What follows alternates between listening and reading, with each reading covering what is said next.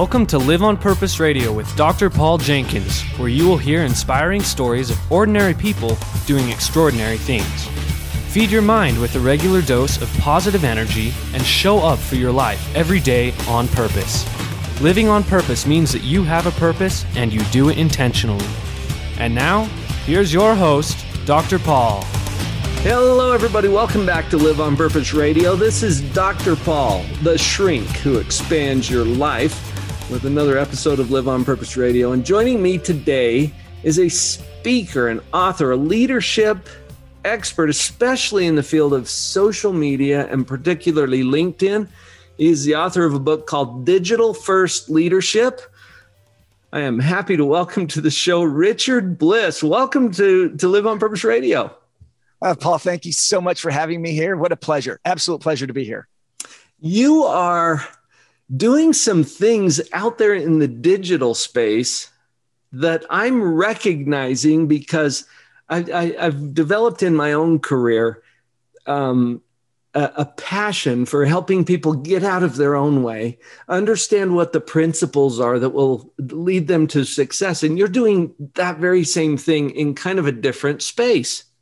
Yeah, I am very, very different space, but it kind of achieves the same end goal. Yep. I was reading on your LinkedIn profile. There was a post that you did not too long ago about when you get negative comments, out there in that digital world, sometimes people show up and they post something that just zings you or bites, or it has kind of a negative feel to it. And your post had to do with how to have a positive reaction when people post something negative on your social media. I think you probably remember the posts that I'm talking about. Absolutely, I do. And here's why this was important is because let's suppose you're sitting with someone and they say something rude to you, mm-hmm. and you respond back defensively or aggressively. The damage or the ripple effect of that interaction is very contained. It's just the two of you. Now, if you're in a public space, and if you're on stage and you're a speaker and you have a heckler in the audience and they push your button and you respond negatively to that, it's a bigger ripple effect. Right. And even on social media, if somebody tweets something back to you, makes a bad post on your Facebook, it's still relatively contained. LinkedIn is very different. LinkedIn takes your interaction, not just with the author or the person you're talking to, but it shares it with your network. So every time you comment, your comment is being taken and shared with your network actively. Right. They didn't have to go find it. LinkedIn took your comment and go look at your listeners, go look at your LinkedIn profile right now and look at your feed and see how many posts in your feed are actually from comments made by your connections and not by you're getting second and third degree posts. My point here is when you respond negatively in a way on LinkedIn, that comment that you made, that response isn't just between you and the individual, like you're sitting in a room, or just you in a small group. That comment is being pushed to your network and your brand is being affected by the way you handled that situation. Right. And so it's something I teach that, and this is why the book's called Digital First Leadership. We have to change the way we're thinking. And here's what prompted that story. I made a post. It was a nice post. And I had an individual just lay into me. Just ripped it up. Yeah. And so usually when that happens, doesn't happen very often, but when it happens, I go look at their profile on LinkedIn and I go look at all their other comments because it's all right there. And I see him just ripping every post he's making out there. He's ripping into people. So it wasn't personal. That was one.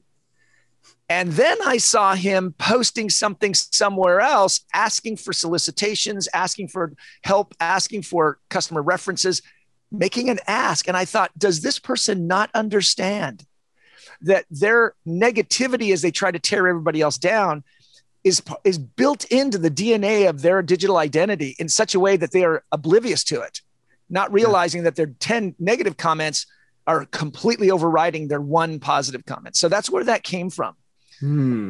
Yeah. So it's an incredible, important thing for us to remember. Now, what also happened is when I responded to this individual, I got a ton of personal messages saying, wow, I love the way you handled that person. I would have handled it so differently. Ah, that was great. The very act of being kind isn't the right word. I'm sure you have a better word. And I'm wondering what the best fit would be, but it has to do with the positivity. I use the word positivity a lot because it includes a lot of things. Yes. And so it was the positivity that I used to come back to a negative person. And I even wrote and said, this is how you do it. First, acknowledge that the person, don't ignore them. Acknowledge. Now, there's a fine line here because you don't want to feed the trolls. Right. There are people who are just looking for reaction. So be careful. I had another person comment and took some of my content out of context. And it was obvious that they had a personal agenda, and it had to do with social issues, and they were taking it a certain way. And I made one comment saying, you've taken my words out of context. That's not what I said. Here's what I mean. They continued, and then I just stopped. I gave them the benefit of the doubt, and then you just stop talking. Yeah. And that was, again, always be positive. Always find that way to at least acknowledge that there's a strong opportunity for misunderstanding here. So give them an opportunity to realize that maybe there was a misunderstanding. I got another one. This is where I screwed up. I was in a conversation online, and I made a comment, and it rapidly devolved, and where suddenly I was being accused of some things. I had to stop. I backed up, looked at my comments, and realized that I had made a switch in the conversation and shifted it over to my own agenda. And I recognized that's what caused the problem. And I then immediately said, I recognize why you're saying that. You're right. If I had meant that, I'm the one who caused the misunderstanding. I apologize. Owning your mistakes is also one of the key ingredients. So yeah, sorry, long answer to that one little comment that you put out there. Well, in the post, you gave us 4 steps. I did. For how to handle it. And you've given us a little summary of those. It occurred to me as you were sharing this, Richard, that there are 2 sides to this, and we play both sides. Right. Are we showing up as that person who's possibly out of being misunderstood, but is taking that in a negative direction? Are we causing a negative impact out there? And how are we responding when someone else is doing that towards something that we've posted? Either way, there are some really important principles here. And you know what it comes down to for me? Social media is populated with actual human beings.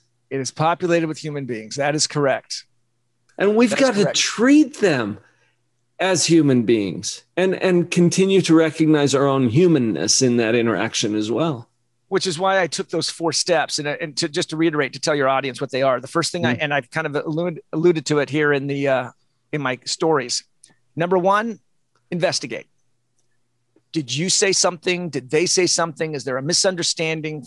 Take a few, even moments, to step back and investigate. Actually, this is really good advice if you're having a disagreement with your wife, right? With investigate. Yeah. Right? Okay. Did I screw up? Let's figure that out. Number 2, give positive intent. Assume the best. You cannot go wrong. You cannot go wrong with always assuming the best. Even if you're wrong, Richard. Even if you're wrong, you cannot go wrong by assuming the best. Because if you're wrong, here's what happens. They'll just prove you wrong, right? You don't have to point it out. Just assume the best. And then if you're wrong, they'll just go ahead and dig their hole deeper in it and continue to show that, yes, they are at fault, but assume the best. Number 3 was, you know what? I have to just insert here because I do a lot of coaching with couples, with families. And you mentioned earlier, hey, what if you were to do this with your spouse? What if you were to always assume positive intent? It changes the entire dynamic in that interaction. And as you said it, even if you're wrong, by assuming positive intent, you've injected so much positivity into the situation that the flames of anger or emotion or reaction is dampened. You took the oxygen away from the fire. Right. And so what a perfect way to do that. And so online, you can go back and apologize for a misspoken word or an emotional outburst, right? When we kind of lose it a little bit. But it's really, really hard to take back those comments and posts. I mean, we see it with politicians and with sports celebrities and famous people online all the time, right? Yep.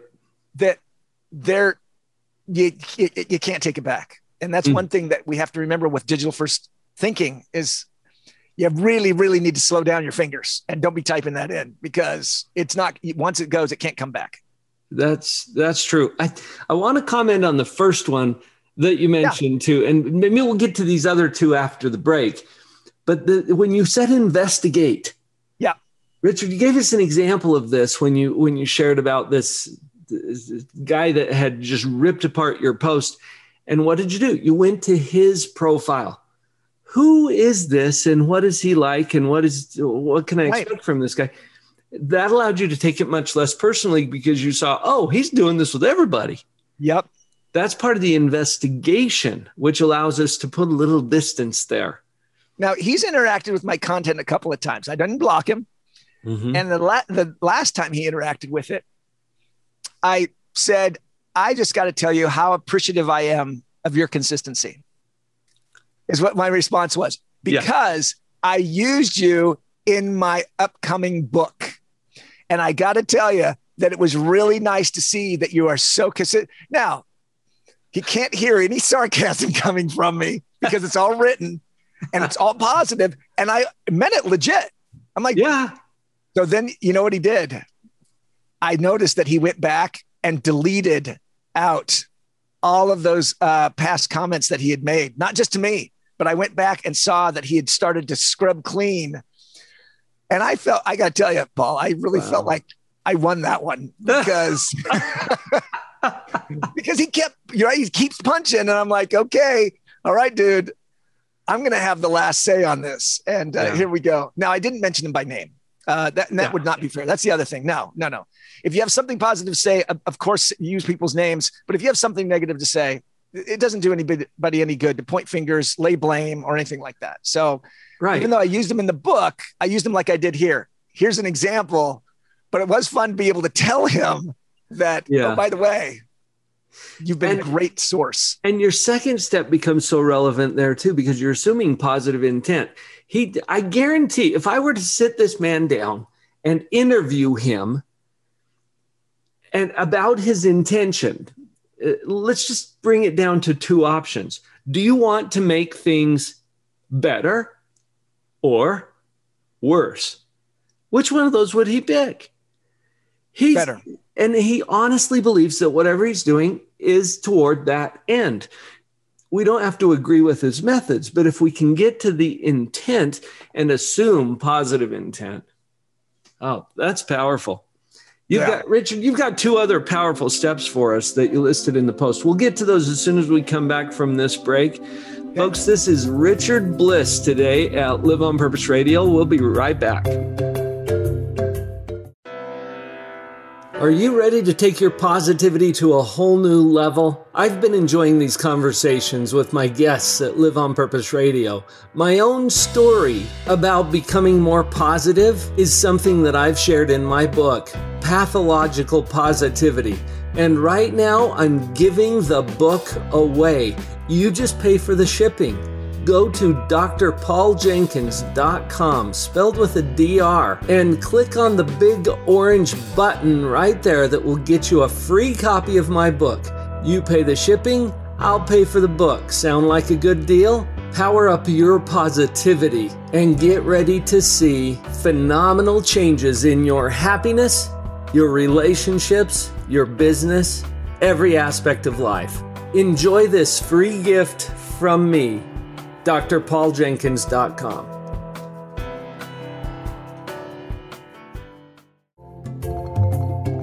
And we're back. Richard Bliss at Live on Purpose Radio today.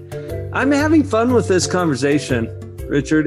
I appreciate that. It's fun to think about the way these principles apply almost universally, and it's because we're dealing with humans, with people who have feelings. And those principles are very consistent across different contexts. We got into, in the first half, we were talking about this post that you did about positive responses to negative comments. And we've covered those first two steps. There's a few more and some other ideas that I think are going to wrap this all together for us. The third step, share that with us next. The third step is to actually disengage. And I think this proves to be one of the most difficult aspects, particularly over the last 15 months as we've gone through COVID, that some of our only human interactions has been through the digital world. And sometimes we get caught up with wanting to be right, wanting to be justified, wanting to hurt back when we've been hurt. And I don't mean that in an aggressive way, but we've been wounded. Sometimes we've seen so much of the divisiveness that has happened in the country, and online social media platforms, we're being sucked into these. And it's referred to, Paul, as the rage economy.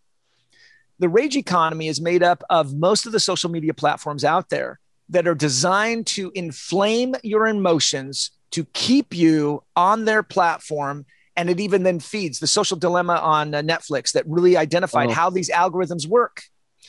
Yeah. And this is where taking the human aspect and saying, I am choosing at this point to step away from this conversation, whether I was right, whether I was wrong, whether I was harmed, whether I was, no matter, step away and disengage, because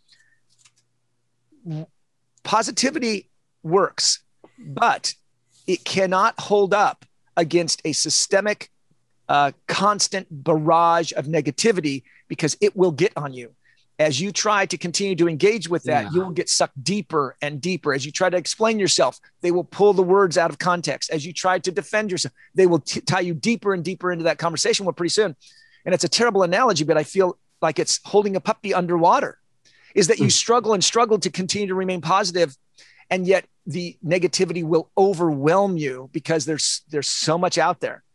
And at some point, you have to be prepared to comfortably step away and disengage, because you have to protect your own self-identity, your brand, your own self-worth. All of those things are necessary. And it is so incredibly hard to do that, because we see from sports stars and politicians to just people who find themselves saying things and doing things that they normally would have never, and being sucked into a conversation that they really never wanted to have.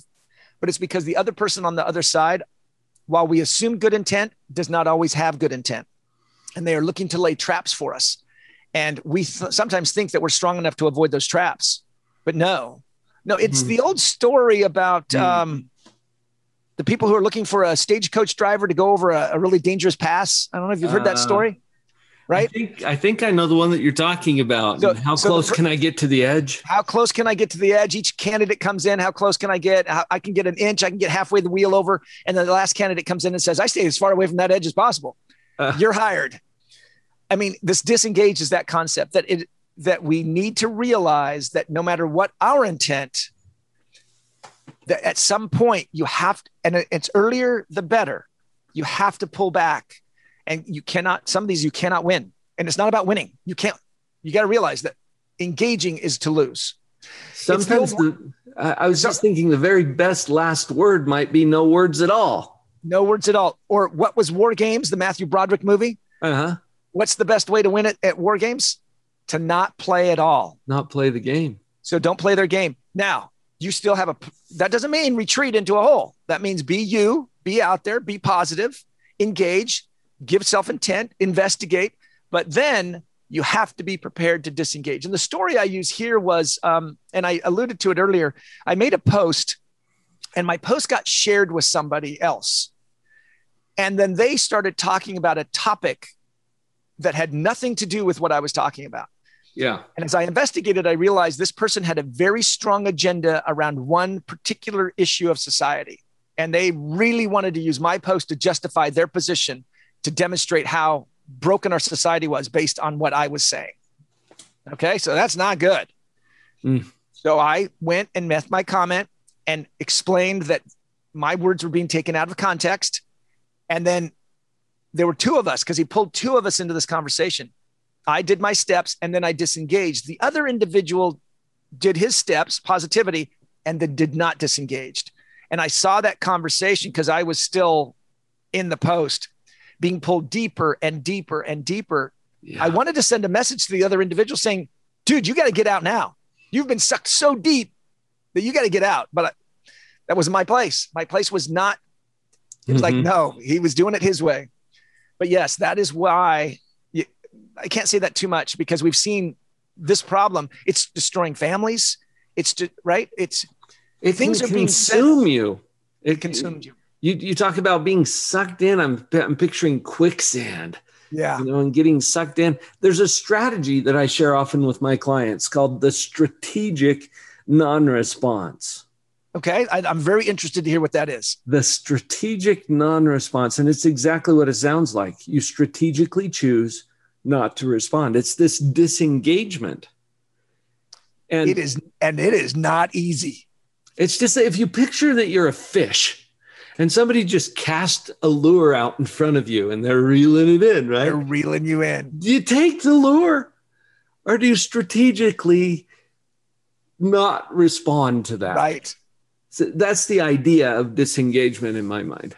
Which is why I think they call it the rage economy, because they know that if they can get you emotionally invested and past the top point where you're thinking, where you're clearly thinking, that's what they're trying to do. So excellent. I like that. Strategic withdrawal yeah.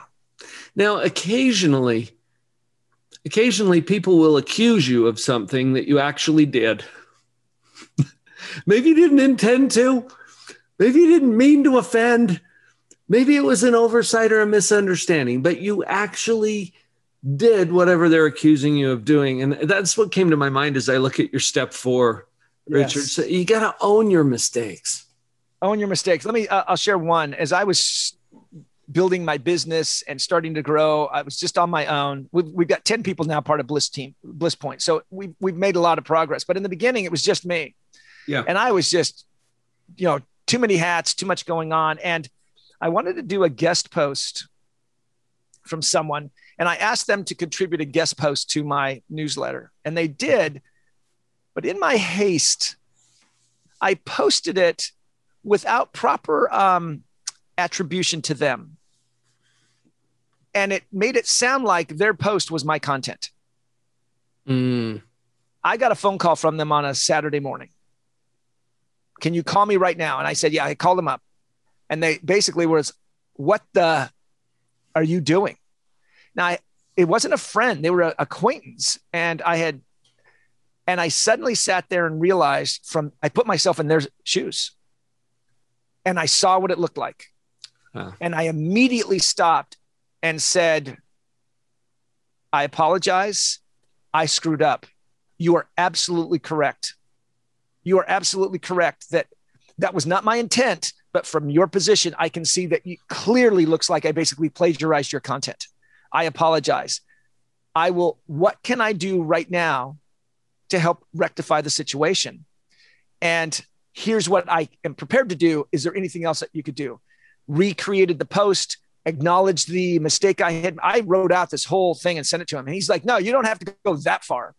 Just simply restate it, give me attribution and redo it, which I did. Mm-hmm. I think I caught him off guard. He wasn't expecting that. No, because what he saw was this guy asked for his content, plagiarized it, stole it, threw it out to his network and claimed to own it. So he calls me up prepared for a fight. Right. And instead I was like, no way. I screwed up so badly. And I think by quickly owning that. Now, Paul, I learned that because you and I share the same faith.